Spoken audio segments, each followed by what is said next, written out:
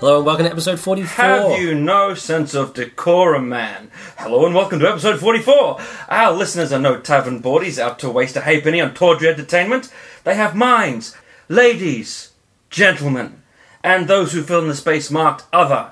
It appears that I, the world's harshest critic, must usurp proceedings, readjust the vast intellectual imbalance, and bid you, our clockwork culturalites, greetings as we commence to present, in alliance with Big Top Network and brought to you by the fine folks at Totally Irreverent, episode 44 of Nerd Culture.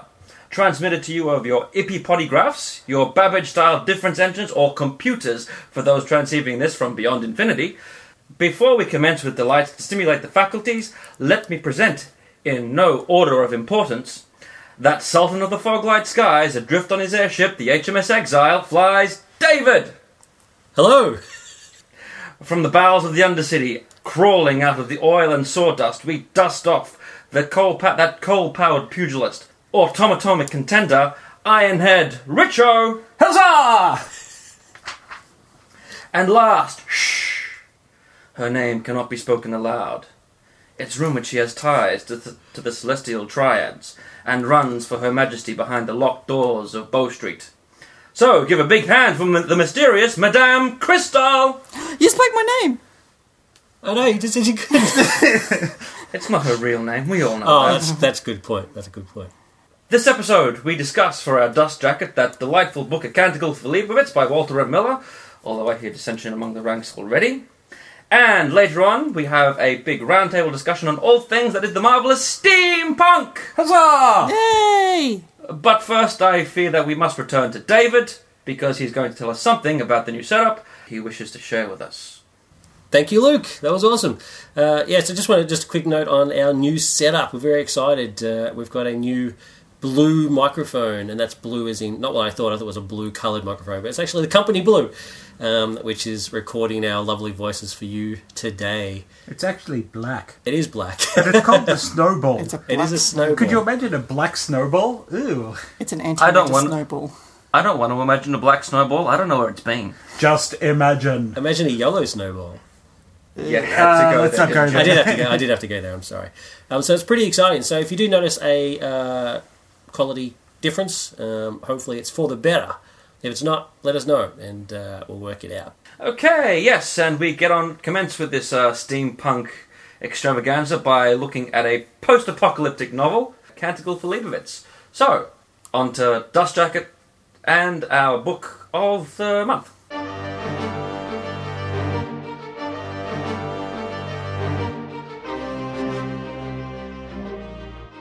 A Canticle for Leibowitz by Walter M. Miller Jr. Yep. Is a post-apocalyptic book, first published in 1960. It's set in a Catholic monastery over a period of several centuries. It's 10 centuries or so. About that, yep. Yeah. The book is actually divided up into 3 sections. And it is effectively the story of monks at a monastery who are trying to preserve what little information from the past that they have. And, as to where it ranks in the list of, great science fiction books, this actually won a Hugo Award in 1961. So that must mean it's pretty good. That doesn't mean anything. Last year's batch of winners. Okay, Shockers. Last year's batch of winners, even the nominees, you said they're going, what? Yeah, that's moving on.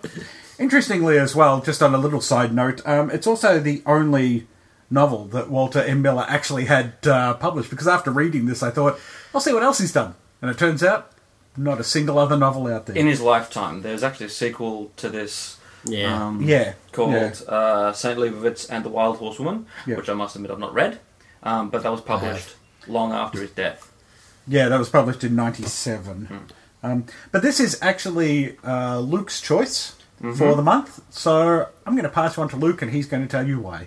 Okay, like with a lot of this stuff, there's always a little story combined around why I read this in the first place. And I read this really because of J. Michael Straczynski. In the much classic, much beloved Babylon 5 fan magazine, they did a review of one of the episodes from Season 1. I can't remember the name of the episode, but it received a lot of flack because it whilst being a good episode, I'm a fan of it. It received a lot of flack because it wasn't what people perceive to be a science fiction episode. The story involved Franklin having to look after a race who has specific religious beliefs concerning medicine. And J. Michael Straczynski's response to that was, just because it's not hard SF doesn't mean it's not SF. And he pointed out, Canticle for Leibovitz, which is a classic, isn't hard science fiction at all. And that got me curious as to what the story was about. So I naturally went and read it, and I fell in love with it. It's divided into 3 sections, as Richo said. The first concerning the immediate aftermath of the atomic holocaust, in which the Order of Leibovitz, which is an order trying to preserve knowledge, but also trying to canonize Leibovitz, who in the area before the Holocaust was actually one of the scientists responsible for atomic fallout, and Leibovitz in an attempt to preserve knowledge because the rampaging hordes were trying to destroy everything because they believed knowledge was the cause of their destruction. Founded this order, and the first story concerns itself with the early years, in which it's a very small, out-of-the-way monastery trying to preserve knowledge, but also get Leibovitz recognized as a saint. And the first story is actually about young brother Francis discovers, whilst rummaging through some ruins, this document. He's never seen it before. It looks highly exotic, highly interesting, and he thinks it comes from Leibovitz. And all it is Leibovitz shopping. But he turns it into an illuminated manuscript and presents it to the order, and the order asks him to go present it to the Pope. I think the importance of it is not necessarily that it's the shopping, which is mundane, but it's the fact that it is definitely from Leibovitz. And it's like, but wow. I think it's also a bit of both of that as well. It's this thing that they think it's amazing and esoteric and could have multiple meanings, and to us it's 2 eggs, milk. Yeah, and that's the important thing. And the novel proceeds to go on from there. It doesn't follow Brother Francis because all throughout the entire novel, his story is the first part. The second part, as it heads in towards more of a Renaissance Middle Ages type setting in the post-apocalyptic future, as the power play between church and state actually ramps up, and right to the end, in which is set 10,000 years in the future. And we are on the precipice again, and it looks like we could fall once more. In a bit of a that's trying to cover it in a bit of a nutshell, because it is very expansive. It follows 3 different characters through each era. What I love about it is, first of all, I love Brother Francis' story. I think that's the best. For me, that is the best one. That is the most emotionally involving. I really felt something for Brother Francis as this humble, not quite naive, but not very worldly character, trying to protect this thing that he'd found, that he believed was actually going to be of some worth for preservation. But also the whole idea that even though it's religious, and that religion is the main thing, it's not about beating people's heads over it. He's not trying to communicate doctrine, but trying to talk about the other thing that religion did, which was actually contain knowledge. And I think that's what I really love about the novel. It was based on Miller's own experiences during World War II.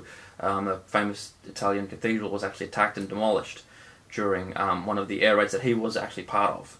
And that prompted him to start to write this, which was originally going to be just a series of short stories published in If Galaxy. But then he realised that what he was writing was a novel, took the short stories, expanded upon them, and published them as a book. Awesome.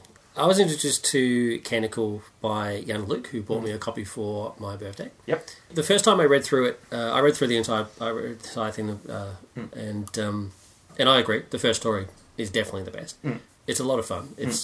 You definitely do feel for and the mystery of the stranger that helps him. And is it Leibovitz? Is it not Leibovitz? Yeah.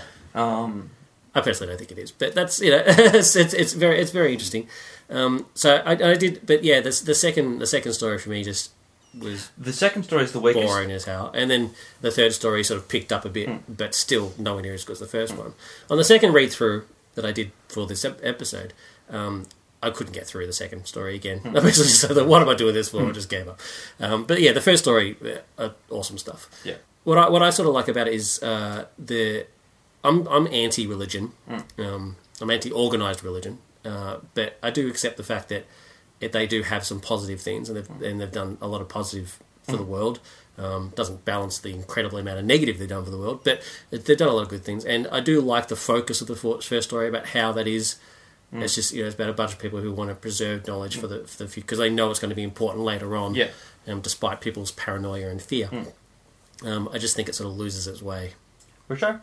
I actually, interestingly, reading it, I do agree with what everybody has said. Reading that first story, I was willing to give the book 5 already. Just based on that first story, I'm like, this is magnificent. The second story really does suffer from, what I'd call, the standard second movie syndrome, where it's just basically a filler to get you through to that third story. But what I did find interesting reading this is there's actually, I found a lot of similarities between this and Foundation, and that the premise of trying to preserve knowledge is there, and also the structure of the story. This, of course, jumps much quicker through its time periods than Foundation does. But I sort of saw parallels between the two. What lets this down a little bit is, unlike Foundation, where each story is really fascinating, this one, it just kind of it fizzles through that middle story.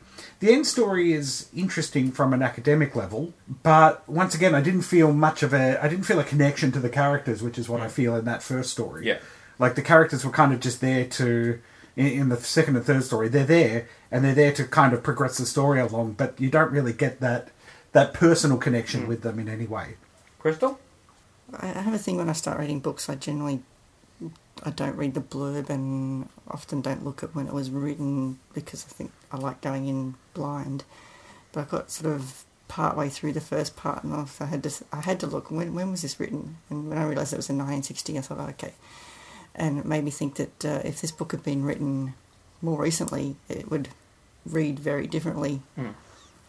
Because it did read as a very late 50s, early 60s version of what they thought a post-apocalyptic world might turn into. And it was a bit odd reading it in this time period without knowing, because we had a newer copy of the book too, so I don't know why, I just assumed it was a recent book. Yeah. And I thought, this doesn't sound right, it's not making any sense. Yeah, things like Atomic Holocaust. And, and then there's they talk about the last sort of days with Leibowitz, and it's that's what made me think, this is older than what I thought it was.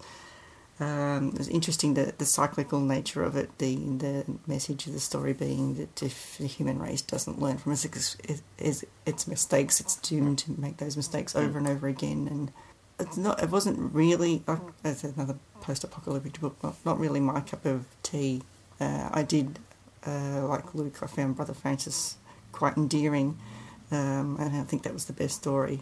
As a book, how did you think it shaped up? It is just that first one, it really works really well, or as a whole? I actually kind of found it a bit annoying that Brother Francis's story ended and we jumped into the future. It was like reading 3 books rather than one book. I prefer a book, and it's just my own personal taste. There's not casting any aspersions on the book itself, but I prefer a book to sort of start and finish with the same group of characters, or at least connect those characters in some way, even if we are leaping toward the future like Foundation does. I mean, it does connect that up. Yeah. The transitions in Foundation Good are a point. lot stronger. It's more of a transition, where this is just sort of ends and then starts, it leaps forward. Yeah. Just one thing I do want to point out about that, post-apocalyptic Fallout type world you were talking about.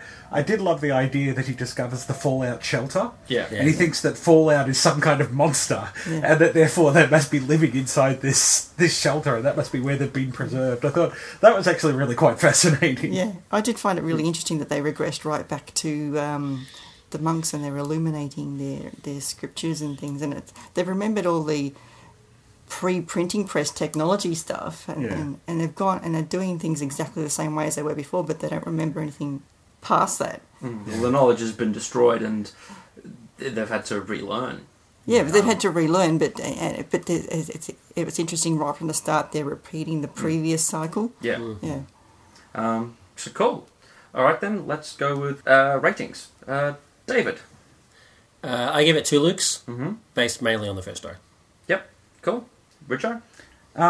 If I was basing it just on the first story, as I said earlier, I would probably give it 5 looks because I thought the first story fantastic. Overall, I give it 3 looks. Crystal? I agree. Just basing it on the first story, I would give it 3 Lukes. I might have given it 4 if I enjoyed the rest of it as much. Yeah. For me, first story is always marvellous. Always has been. And I do like the last story in the way that it wraps up and sort of basically points to the cyclical nature of what's going on. However, that middle story, after reading it the first time, never remembered what happened in it. Yeah. It was just a complete blank. Having said that, though, the parts are pretty good. I'm giving this 4 Lukes. Awesome. Cool. All right. Thank you guys for sitting through A Cantic of Leibowitz. Not as explosive as I thought it might actually be. I thought that David and I were going to we're going to have to draw swords and... I thought you would have said something when I said 2 Lukes, but I mean, I didn't find it offensive. I mean, it wasn't like, oh my god, why am I reading this? It's not Orson Scott Card offensive. in the build-up to this, you've always had a slight roll of your eyes in the case of, oh god, I've got to read this boring piece of talk again. No, that's fine. I mean, I didn't. Yeah, like I said, I didn't think it was horrendous. It wasn't like, oh my god, my life is ruined. But I won't read it again. Yeah, I will acknowledge there are some flaws. I also saw the film when they finally get the film made. I'll Cool. check that out. All right then. Well, that's it for Dust Jacket for this week. Let's get on to the round table with Steampunk. We're knights of the round table, we dance whenever we're able. We do routines, we call scenes, with footwork impeccable. We dine well here in Camelot, we eat ham and jam and Spamalot. Okay, so now it's time for the round table discussion, which you've all been eagerly anticipating. I know I have. Huzzah! You're obsessed with that word today. Okay, for those of you who have no idea what I'm talking about when I actually mention the word steampunk, you might have seen them wandering around your town, city, commode, abode, what have you. Convention, Commode. most likely. Commode. I thought commode was a toilet. Yeah, Commode is a toilet. You never know what some of these people, as they take their absinthe, and That's right. People on absinthe, they do wacky stuff. they do. Men and women, generally young men and women wearing top hats and carrying around canes and wearing corsets, but also then if you look close you'll see that there's something not quite right with their attire, and that they're wearing that there's something almost cog-like about a certain monocle over the eye, or that the lady happens to be wearing a gauntlet that has a crossbow attached to it, or something along those lines. That is only a 10% accounting of what steampunk might actually be. But it is it's probably the one concrete area that everyone might have for the term. And we're going to go into a bit of a roundabout way when we get to this. I'm going to talk about influences and a bit of a précis on what gets us to steampunk and the coining of the term. And then I'm going to throw it open to the group a little bit, and I'm going to ask them a question. Because we've all done some research on specific aspects of steampunk at my request, because, evil dictator that I am. So let's get on with it. So, Luke made us do homework. She says pouting. It's all good. Steampunk refers to a rather specific point in Western history, particularly the 1800s of England, with a bit of America thrown in. Particularly the ideas behind some of the technology. The invention of the steam-powered, the combustible steam-powered engine, which fired up the revolution, is certainly a key point. But the other one is also Charles Babbage's theory for a difference engine, which is effectively the first computer. And Wiki has this definition for it, and an automatic mechanical calculator, or a computer, effectively. And so the ball gets rolling from there. It also incorporates some of the more cultural and societal cultural values of the time period as well, particularly the class structure. You have your upper class, your lower class, and your middle class, more defined back then than it was today, because with each class, you had your own sense of refinery, your own sense of values, your own particular dress style for a start, but with a more do-it-yourself perspective, if that makes sense. And then more importantly, the actual work that was done at the time, particularly the work of H.G. Wells, Jules Verne, and to a certain extent Arthur Conan Doyle with The Lost World. And funnily enough, something that I'd never discovered until doing some research for this, something called the Edisonades. Now, the Edisonades was a term coined by John Clute and Peter Nichols for their comprehensive encyclopedia of science fiction, in which they describe it as a strand of books or series of books involving young men using inventions or science to get them out of particular situations. Named after, they coined it after, of course, Thomas Edison, who, you know, one of the very famous early inventors of the late 19th century, late 19th century, early 20th century. And the earliest example on record is The Huge Hunter or the Steam Man of the Prairie by Edward S. Ellis, published in 1868.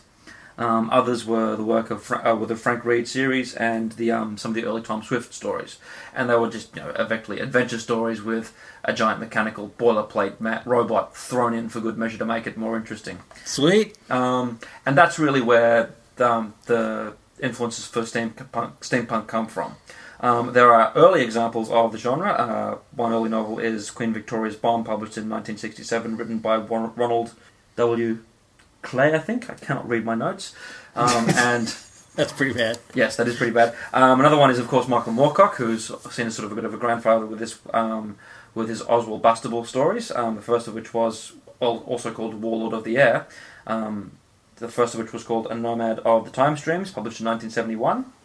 And on TV, you had The Wild Wild West TV show in 1965, which was the adventures of Jim West working for the U.S. president as a spy, uprooting various criminals and what have you, but doing it in using more James Bond-like inventions, but it's set in the late 1800s, and that's sort of seen as an early example. There is no term for it just yet.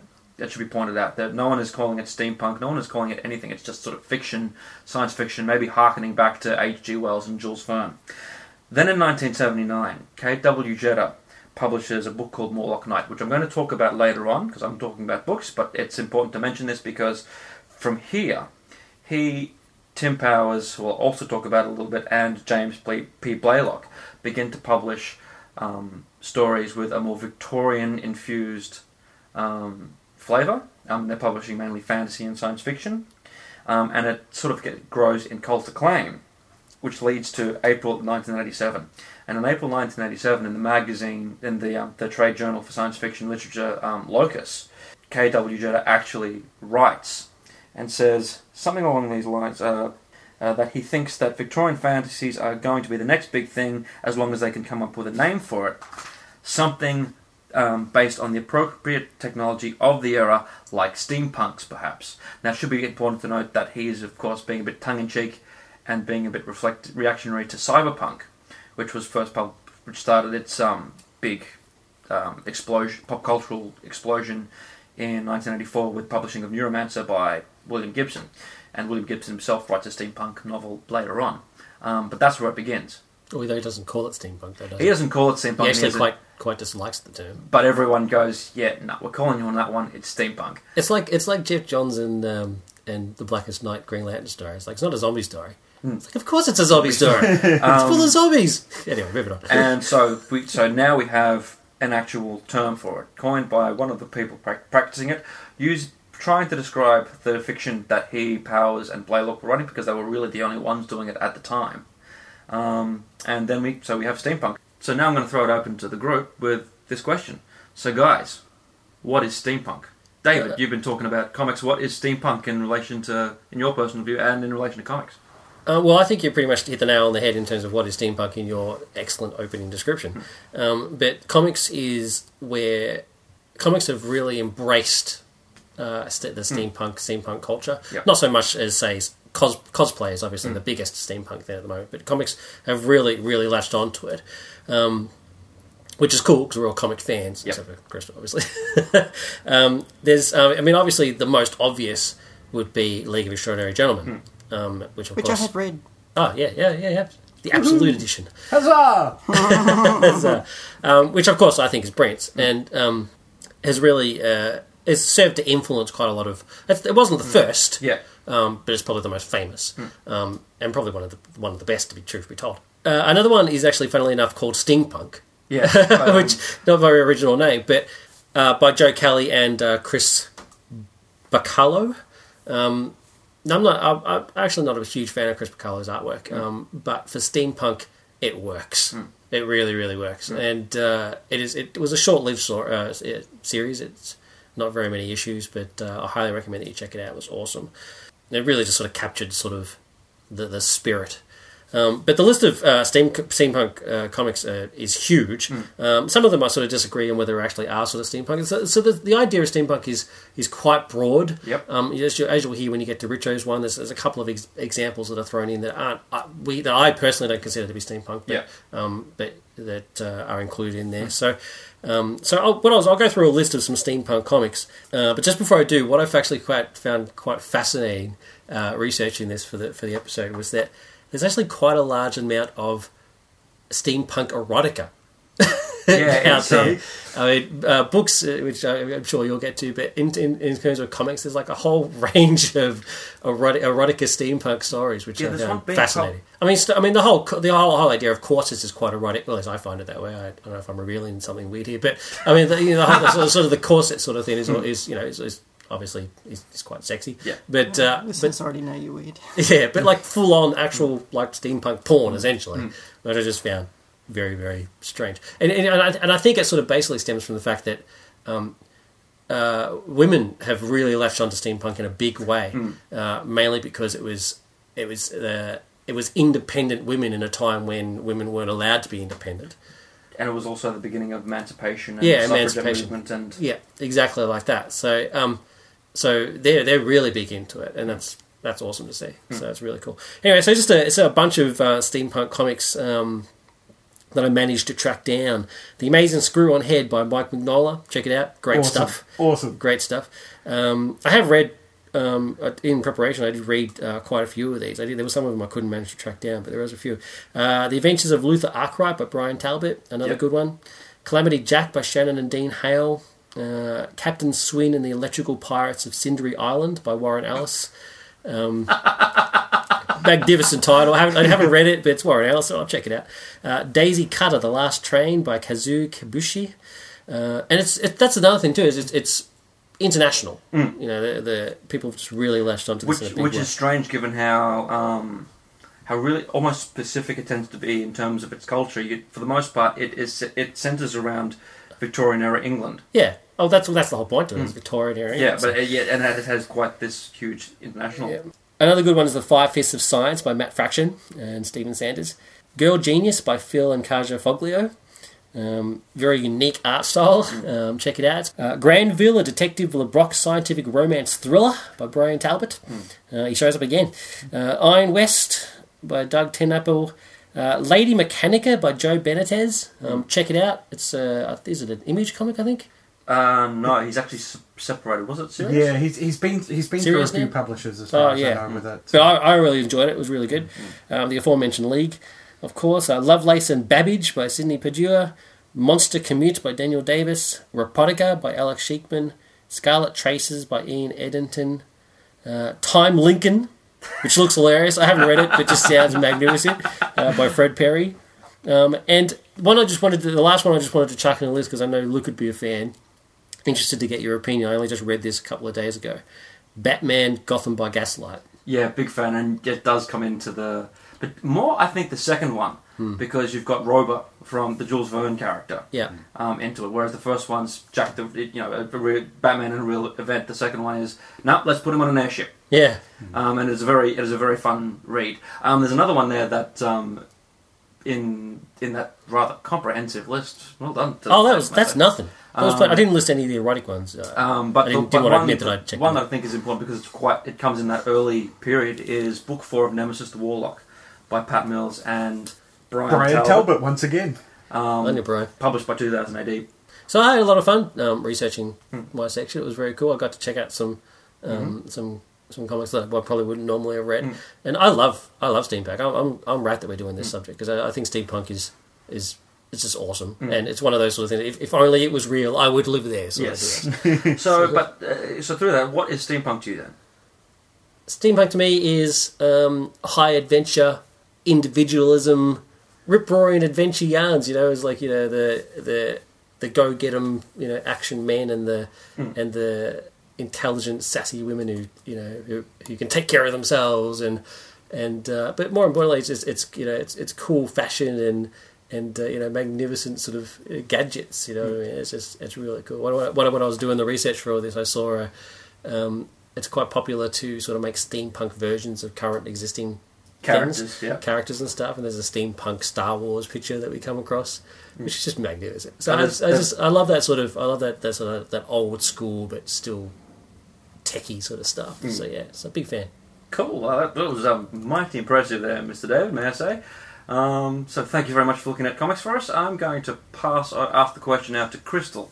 Crystal, what is steampunk to you? You've been looking at sort of the wider cultural aesthetic and implications. So in your researches, what is steampunk? Well, as you say, you've asked me to look into this steampunk. I've written down subculture, but I prefer to just call it culture. When I was doing my research into the steampunk culture, what impressed me the most is the all-inclusive nature of it. It doesn't matter who you are, where your interests lie. There seems to be a facet of steampunk culture that can grab your attention, whether you're a do-it-yourself fixer-upper or a person, whether you're into fashion, whether you're into books, whether you're into movies. You name it, there's a place in that area for you. That's where, before when David was talking about it being an international thing, that doesn't surprise me at all, because it's just, even though it's sort of set in Victorian England and to a lesser extent America, it just has facets that anybody can relate to. So there's, within the steampunk cultural world, there's conventions, as we spoke about, there's fiction.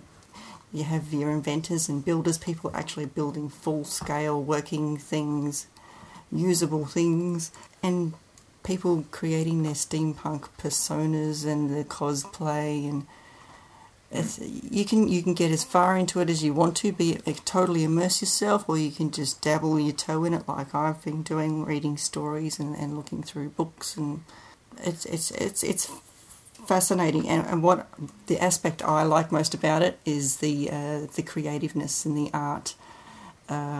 Looking at the gadgets that people make, reinventing stuff using the Victorian era technology, using cogs and steam, hence the term. It's fascinating. The colours too, I really like the bronzy, ye olde colours.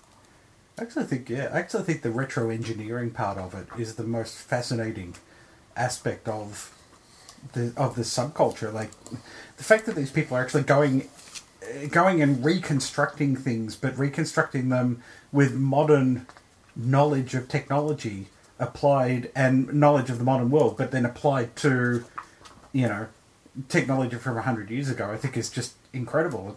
It's like the ultimate manifestation of the subculture is for people to do that, to actually try and recreate in the real world what is part of the fantasy world of steampunk.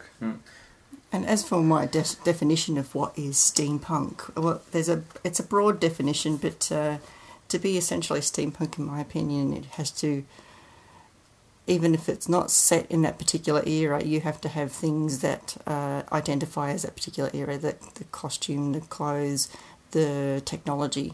Yeah, that's actually one of the things I've really responded to, particularly doing more research for this, is that sort of linking back to a previous culture, but also the creation of an identity as well, which you also mentioned. A lot of people don't just put on top hats and carry canes. They go into it full ball. They've got a character and an identity and a backstory for that character as well. So now I'm going to throw it over to the person who had the most difficult time with this, because in his area was a little bit harder to talk about. I'm going to throw the question over to Richo. Richo, what is steampunk? And what is steampunk in terms of film? Well, the first interesting point I think needs to be made for film is that the absolute most purest form, I think, of steampunk can actually be found in the earliest days of cinema. I mean, cinema was a developing art form in the late 1800s, early 1900s. And I think the absolute most classic example of a steampunk-type movie I've seen, or probably a prototype steampunk film, would actually be A Trip to the Moon.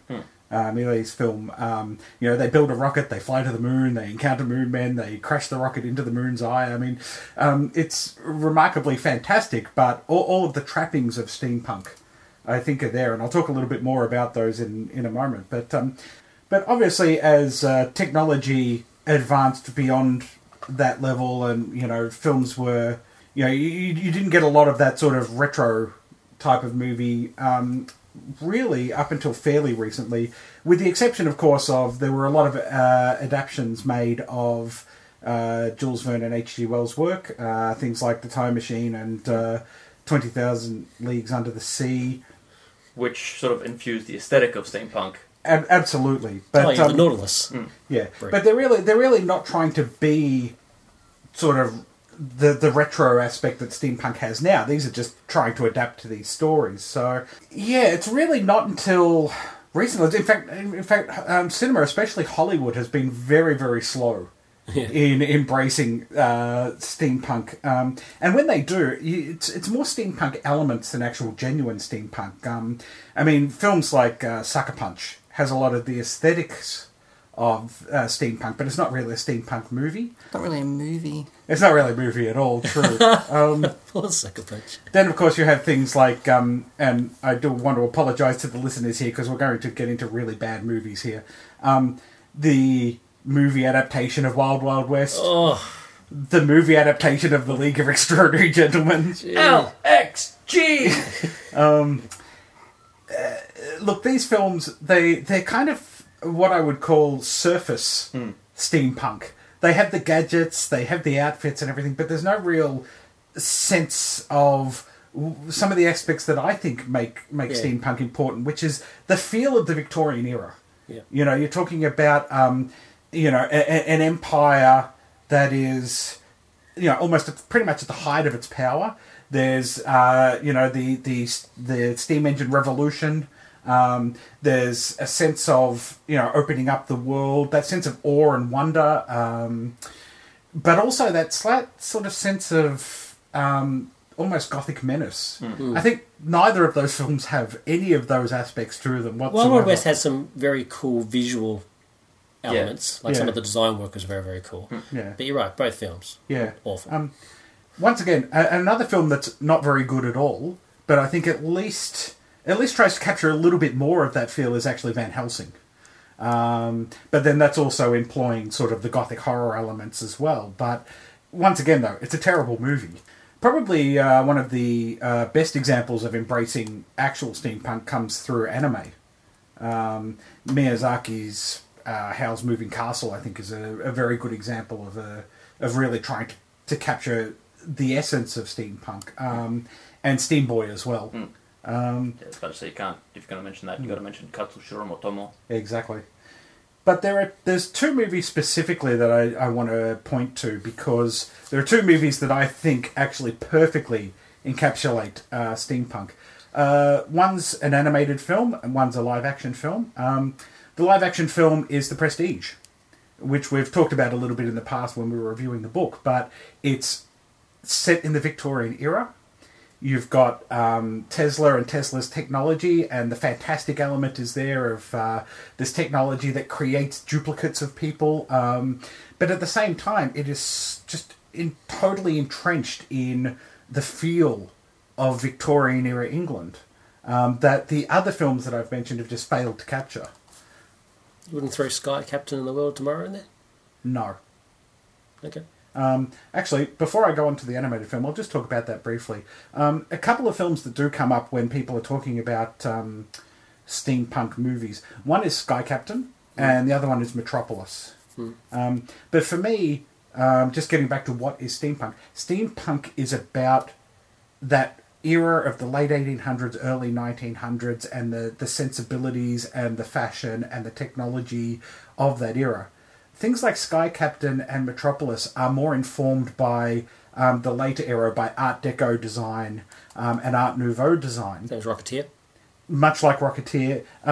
There is actually a term for these. It's called diesel punk. Right. Okay. And that's definitely, I would put those into the diesel punk diesel punk category, and that's why I haven't included them here, because I think you're kind of stretching it if you're trying to incorporate things informed by 1920s and 1930s designs and fashion and sensibilities, rather than by the actual Victorian era. Mm-hmm. The animated film, and I'm going to boast a bit here because it's an Australian film. Yay! An Oscar-nominated short film. It's just under 30 minutes long. Yep.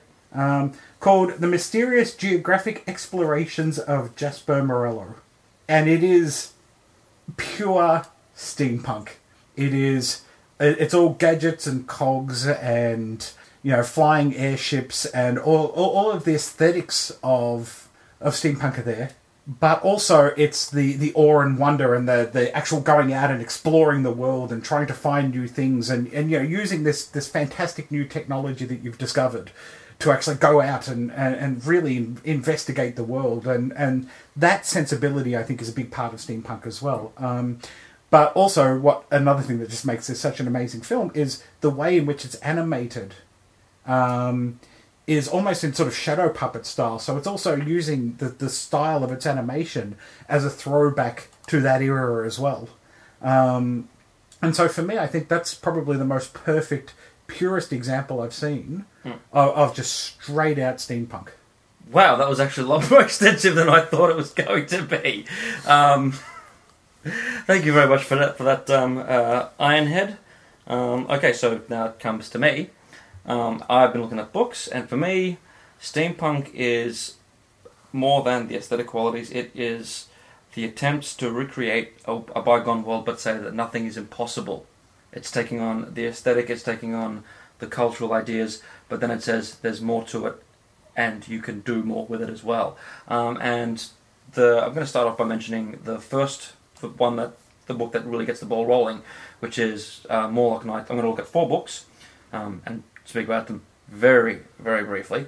The first one to talk about is Morlock Knight by K.W. Jeter, published in 1979. And because of this book, steampunk almost happened by accident. It wasn't planned by Jeter per se. He was invited to write. He and Powers were invited to write about a fantasy about the second coming of King Arthur, of all topics. And so that deal actually eventually fell through. But through that, he took the idea he had, which is to put that idea up against the Morlocks from the Time Machine by H.G. Wells. So it's sort of a sequel to H.G. Wells' work, in which it's revealed that that if something isn't done, the Morlocks are going to invade London and the world, and the only person who can actually beat them is King Arthur in his second coming. Which is just a strange idea. Long what? Serious? I'm serious. That's what the book is about. But I think that gets to the heart of it, which is nothing actually is set in stone. Nothing is impossible. You can have King Arthur come back and fight Morlocks in Victorian era London, and sort of goes from there. The next one I want to talk about briefly is the Anubis Gates by Tim Powers, which I'm a big fan of. It was published in 1983, around about the time of Neuromancer, maybe even a little bit before. And I'm not going to talk about it too much because I want to talk about this as a proper review. Yeah. But I think the interesting thing about this is that it actually doesn't have a lot of the steampunk aesthetic, yet it is quite often lumped in with steampunk. Quite often is one of the best ones, if not the best. But it doesn't have... First of all, it is a time travel story. It is literally set in the 1800s. But it is about our main character actually discovering that there's a world within the world, that there is magical practitioners and Egyptian gods, and that's why it gets lumped in. And they lumped in with the steampunk, and it's actually interesting that in both of these cases there are the twinges of adventure, but it's more about the character's reaction to the world that they suddenly find themselves in. The 2 ones that I want to talk about are more modern. One is The Kingdom Beneath the Waves by Stephen Hunt, which was published in 2008, and Cherie Priest's first steampunk novel, which is Bone Shaker, which was nominated for the 2009 Hugo Awards. and it's sort of they're both interesting in how we view steampunk now, taking on board the more aesthetic qualities, the clockwork nature of the world, the more steam-powered automata effects, as opposed to the first two I mentioned, which are actually more set literally in Victorian London with these strange things happening. Stephen Hunt, which is The Kingdom Beneath the Waves, is Stephen Hunt's second novel in his series. Unlike a lot of the others, he actually hasn't set it in a real city or a time period. He's actually set it in his own creation, inspired by Victorian era London, called Deucalion, I think it's called. And the story is effectively a search for this Four's version of Atlantis. So it is an adventure story, but with steampunk versions of a Scarlet Pimpernel type and what have you. It's not a bad novel. It's very very verbose, but I find it interesting that it takes on the more adventure aesthetic of steampunk, as opposed to sort of the more gothic element. And the other one, of course, Bone Shaker, is probably one of the biggest steampunk novels in recent years. It is in fact a zombie novel. Yay! It is about a boy who breaks into a section of Seattle that has been cordoned off due to a zombie plague. He's trying to find out the identity and save the name of his grandfather and his father, and his mother has to go in to get him out. The interesting thing is that Bone Shaker is set in America, and it actually incorporates more of a horror instead of a gothic vibe with the use of zombies. It's probably not as good as everyone says, and it does follow more of a plot base as opposed to a character or even the world itself. But it is worth mentioning because it is one of the bigger ones in recent years. I'm only mentioning these four because there are a lot of steampunk books, and books are really where the steampunk culture has incubated and been nurtured, and everything's come from the books per se. Yeah, steampunk for me, it's not just an adventure. It's about discovering that the world that you know it, there are no bounds, there are no limits. So that is sort of steampunk, and that I've actually asked everyone here to get in the spirit of steampunk with the do-it-yourself nature and the creationism, and create their own persona. Cool. And I'm actually quite interested to see what you guys have come up with. So I'm actually going to throw this open. Is there anyone here who wants to go first? I'll go first. Cool. I was very excited about this thing. This creating characters. I'm a role player from many moons ago. So I was very, very excited. So what I actually did was I found when I was doing the research, I found a whole bunch of images. It's very popular in art, steampunk, and I found a particular image that just really inspired me. I'll post the image on the website. I'll try and track down who originally did it, so I can credit them properly. So my character bio goes as such. So we have identical twin brothers, Joseph and Isaac Holloway. They're sons of a respected scientist and inventor, William Holloway III. Their mother died in childbirth. Joseph is a track and gymnastics star. He's well liked and respected in his society. Isaac is charming and charismatic young man who wastes his genius intellect with womanizing and gambling. I like him already. Huzzah! So obviously I associate more with Isaac. One fateful day, Joseph is hurt saving a bystander from a drunk driver. He is fully paralysed. William abandons his studies and experiments and devotes his entire focus on inventing a harness that will enable his son to walk again. He is eventually successful and Joseph rejoins society, but is depressed from the accident and feels that he is less of a man. Isaac returns home to be with his brother, but they soon fight and he returns to his carousing ways. Rivals of Williams wants the secret of the harness, but he refuses. Late one night they go to the Holloway house to bribe or coerce him, but he again refuses and demands that they leave. Fed up, they attack him. Joseph hears the commotion and intercedes and kills them, accidentally. But not before they kill William and set fire to the house. Joseph is mortally wounded in the fight, but he carries his father's body out of the house. Isaac arrives to see Joseph collapse in the front garden. He rushes to their aid. After struggling to tell him what happened, Joseph dies in his arms. Despite his grief, Isaac removes the suit and hides it before the authorities arrive. He then goes into hiding, not even attending the funeral for his father and brother. Society is scandalised, but he doesn't care. He figures out the secret entrance to his father's basement lab and discovers that it is still intact and only slightly damaged. He finishes some of his father's inventions, a steam-powered jetpack and special vision goggles, and modifies Joseph's suit to include them, along with some other embellishments. Donning this outfit, he proceeds to wreak havoc on the criminal underworld, starting by killing those responsible for his father's and brother's deaths. The media dub him the Rocket Man, but he prefers the name one of the cops calls him, Iron Justice. That's brilliant. That's excellent. Very nice. So yeah, obviously I was going for sort of I'm a big fan of the Rocketeer, especially the Rocketeer comics, Brent stuff, and the movie, of course, because it's awesome. So yeah, I was trying to go for a sort of I didn't want to move into diesel punk and upset Richo, so I had to make sure that he was a steam powered, rocket man. No, but that's quite nice. You've got a nice dichotomy there between the two brothers and between the father and the son, and I wanted to chuck in some vigilante sort of the Shadow Spider sort of elements. Even though I know it's later. No, but see, it's not. It wasn't sitting there going, "Oh my god, that sounds completely anachronistic." It it sounds quite fresh and interesting, and rocket men, jetpacks, I know. Always cool. How can you say no? That was excellent, and I could not have asked for better. That sounds like a character I'd want to read. Christoph. And the picture. I do hope I can find the person who originally did it, because it is magnificent. It is a very good picture. Yeah. Crystal. My character is a humanoid android. Now, before you go, that's not steampunk, let me just ramble on a bit here. There's no rambling on.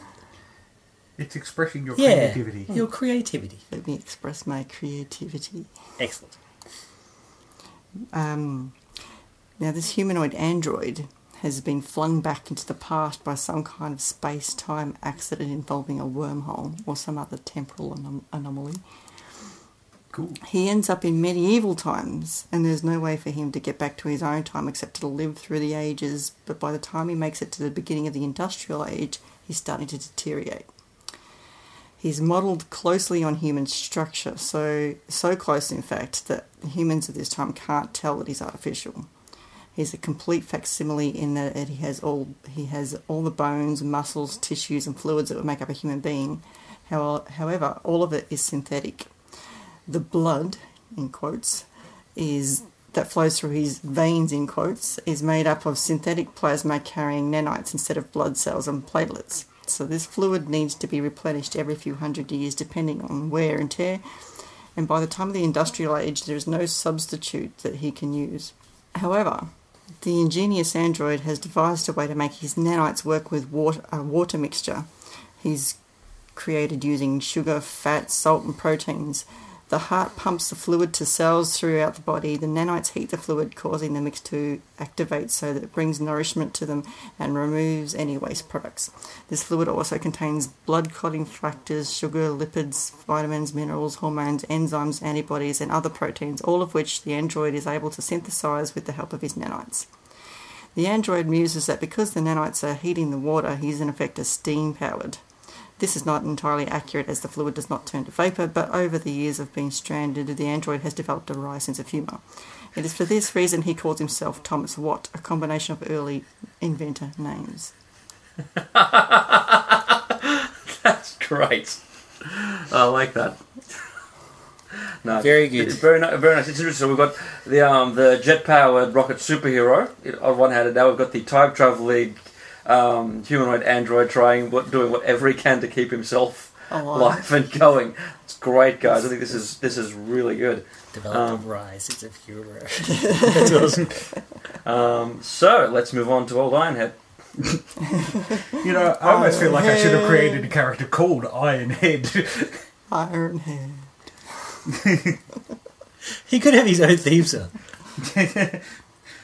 My character is a mysterious but enigmatic figure known only as Brunel the Grand Architect. Basically, Brunel was a scientist and inventor who took the work of Charles Babbage and his difference engine and actually mastered it. But in mastering it, he wasn't satisfied because the difference engine, whilst it was doing calculations and things, showed no imagination whatsoever. So he began extrapolating on the work and eventually created a very small but working Imagine engine. The Imagine engine took his own ideas and imagination and was able to calculate the reality of those objects, and actually he was then able to start constructing small things in his laboratory. But what he discovered when he did venture out into the streets was that his Imagine engine was starting to actually affect the area around his house, and small aspects of his imagination and his new technologies and things were actually starting to just appear out in the general public. So he buys up several other properties around London and starts constructing more Imagine engines. And bit by bit, his Imagine engines, taking his imagination, start to actually turn the technology of his imagination into a reality. And suddenly all of London begins to be transformed into basically a steampunk age. But what he, and at first he thinks this is amazing. He has actually achieved the dream of creating, a glorious new age for the world. Unfortunately, what he also discovers is that nobody remembers the old world. His Imagine engine has actually changed the minds of those around him as well as the technology. And so he actually becomes quite a lonely and tragic figure, because what he sees as fantastic and wondrous has actually become commonplace in the world. Cool. And so he remains hidden, alone in his laboratory, unable to really speak to anybody about what he's achieved. But people know of Brunel. They know of the Grand Architect, but no one sees him. So the mystique of him is created. So really, what he discovers is that the only fantastic element that is actually now in this world is he himself. Cool. That's like it. kind of interesting in a steampunk Howard Hughes kind of way. So it's very interesting so far, the types of stuff that we've got. Well, necessity is the mother of invention and part of the DIY aspect of steampunk. But that's also it's interesting. You've really gotten into the spirit of the thing, which is about people having to do it for themselves, but also not necessarily being masters of their environment, but in fact being, like I said, I don't want to say victims. It's the wrong word, but certainly being Found themselves in a circumstance beyond their control. Yeah, something along those lines. Okay, I've created, in my usual typical world's harshest critic sense, not just one character. I had to create a society. I've created the Society of Cartographic Elusivism. Nice. Okay, so there's a 5-man team. I will only tell you about the first one due to time, but there are 5 members of this team, and I won't actually talk about the expansive world that I've got created for them. But the head of the organisation is in fact the elusive cartographer himself, Lysander Hyde-White. Lysander carries a blank map, always ready to fill it in, master of a dozen languages, knowledgeable in a dozen cultures, has a geomantic connection to the Earth. He believes that the Earth talks to him and guides him to unknown places in his dreams. He believes that the Earth is trying to help him find the Drifted Lands, an Avalon type rumoured to bring paradise to Earth. He is quite disdainful of civilization and cities, seeing industry not just as a great poisoner of the world, but also the thing that is holding humanity and itself, the world, back. He believes that instead of actually being the great thing that's going to push humanity forward, it's actually going to get humanity to stagnate, and it's actually going to cause great harm to the Earth, because he's trying to find a connection between the two. As such, he spends his life on the road, or on the river, or in the air, seeking new life for new worlds and boldly going. He is a druid in an explorer's clothes. That sounds slightly familiar.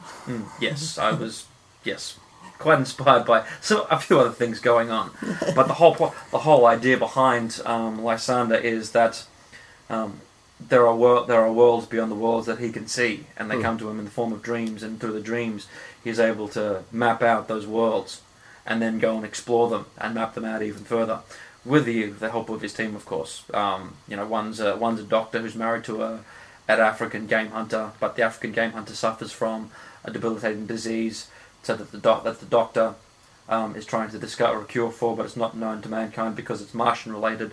What? Have I just given away something there? That's awesome. And they of course have an automatonic companion themselves, who's a big boilerplate looking stovepipe-looking device. Like a golem sort of deal. Sorry? Like a golem. Like a golem. Yeah. But who's also very smart. Hasn't quite reached artificial intelligence yet, Right. but is slowly getting there. But is almost... Brain as big as a planet. Here I am opening doors. Not quite. He's a lot nicer and a bit more naive. And then the last member of this team, who I don't have a name for yet, but the only thing that I've got for him is called the Lone Engineer. Right. Now, the Lone Engineer is an American, and he is the most unknown of the group. You know, on the face of it, he just has a way with machines and hands, and he's been hired, brought on initially to help keep the automaton going. But he himself harbors a secret. He's working for a group called the Conclave, who are a secret order who have planted him there to spy on the Society of Cartographic Elusivism. And I'm thinking that, that this conclave is made up of clockwork vampires and all controlled by Madame Crystal. All controlled by Madame Crystal. Well, very well be. But he himself is, in fact, a bit of a hero in America, unknown to everyone. He wears a mask and a poncho and rides around the plains as the lone engineer on his brass clockwork horse, who has motorcycle handles for reins, and who who rides around the town, rides around the plains, trying to save runaway towns.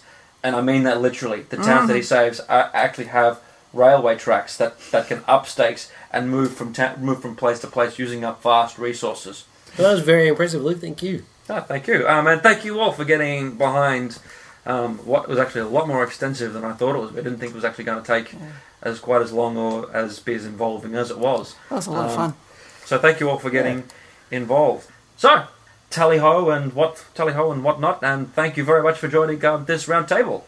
Next we have coming soon. Coming into cinemas on February 21st, we get what is sure to be Arnold Schwarzenegger's Last Stand. And we also get the attempt to do Dark Shadows is written by Stephanie Meyer, called Beautiful Creatures, and a film I don't know anything about called The Collection. The Collection is the sequel to The Collector, which is a Source type movie. It's like, so you got a bad guy called The Collector who chaps. In the first film, I haven't seen the second film, but in the first film, there's a criminal who's robbing a house, where unfortunately for him, at the same time the collector is there setting up his traps and stuff, and so he gets caught in these traps and he has to escape. Then on February 28th, we in Australia finally get Cloud Atlas. Yeah, It's only taken 4 months. at least 20 decades to get It it. came out in October or something. yeah. Then It's not worth the wait either, by the way. spoil it for you now. Spoiler alert! It's terrible. Okay, and then we get, is it a mockumentary? Is it a documentary? Did this really happen? Is it going to have happened? Is this guy real? Was this guy for real? Are you ever going to tell us the name of the film? The Imposter. It sounds fascinating. It's a fascinating sounding, as I said, mockumentary. Did this actually happen? I'm actually not going to spoil, like I say, anything about the story, because the trailer, you should actually go and watch the trailer online, I think, because the trailer itself, you said they're going, wow, what is that? But I want to see it. But yeah, I'm actually anticipating it. And we also get Mama, which I believe is a horror film. Yes. Yeah, it's a Del Toro production. He doesn't direct, but he's the producer about a ghost who, when she was alive, lost her children and now has latched onto these other two children and sort of, Del Toro sort of stuff. It's pretty much, as soon as you say Del Toro, you know what it's about. Yeah, so it's pretty much the orphanage, but with a different type. Yeah, but it's had some. Obviously, we get it last in the whole universe, and so it's been out in the States, and it's got some good reviews. So I'm looking forward. I'll probably check it out on DVD, but I'm certainly looking forward to The Imposter. Yeah, The Imposter does look very interesting. Sounds very interesting. It's based on a true story, so. Or maybe. That's true. Is this guy for real? Okay, so that's coming soon. And next up we have the winner for our competition. Yay! Huzzah! For the competition, I'll hand you back over to the illustrious reins of David, who will hold them on for, I don't want reins, I want motorcycle handlebars on my bronze steed. Yeah. Either way, I've taken the handlebars back after this. Alright, so last episode we had a competition from our sponsors, totallyirreverent.com.au. where you had the chance to win a T-shirt of your choice. All you had to do was comment on the website post, like the Facebook post, or retweet the multiple tweets that I did. So we've got the possible winners here in the Nerd Culture Podcast hat that my lovely assistant, Madam Crystal, will now pick out of. So let's shake it around and go for it. No, that's Luke. I have to chuck it back and do it again. No, it's Does not. it say Luke. Reclog? Because that's technically not me. And the winner is... John Hamilton. Awesome! Well done, John. Thank you for entering. And if you would like to send us in your email address, so if you can just send an email to feedback@nerdculturepodcast.com, which will then give me your email address, and then I'll send you the details of how you can claim your free T-shirt. Congratulations! Well done, John. Celebrate good times. Come on! Huzzah! And thanks again to totallyirreverent.com.au for the competition. And think of us whenever you wear your T-shirt. That's right. Well, Clockwork Culture Light, that about wraps us up for another edition of, The Luke Show. What do you mean another edition? Isn't this the first one you've ever done? Shh, Aren't you're not they- meant to tell him. Aren't they all about me? Yeah, good point. You can contact us by email at feedback@nerdculturepodcast.com or post on our Facebook wall at www.facebook.com/nerdculturepodcast or tweet us at nerdculturecast. Or leave a comment on any post on our website. www.nerdculturepodcast.com. And don't forget to rate and review me. That's not how you spell me. Us on iTunes and subscribe to the podcast. So, farewell, everyone, from this glorianic, Victorianic land. And coming from me, the world's harshest critic, I thank David. I think I'm the only person who hasn't done it this episode, so I'm going to do it now. Huzzah! Ironhead. My head is made of iron! Ha ha! And Madame Crystal. My corset is too tight. I can't breathe. That's why she speaks softly. The truth revealed after all this time. Hail and farewell, Culturelites. Toodle-pip. Bye! Bye! Bye, everybody.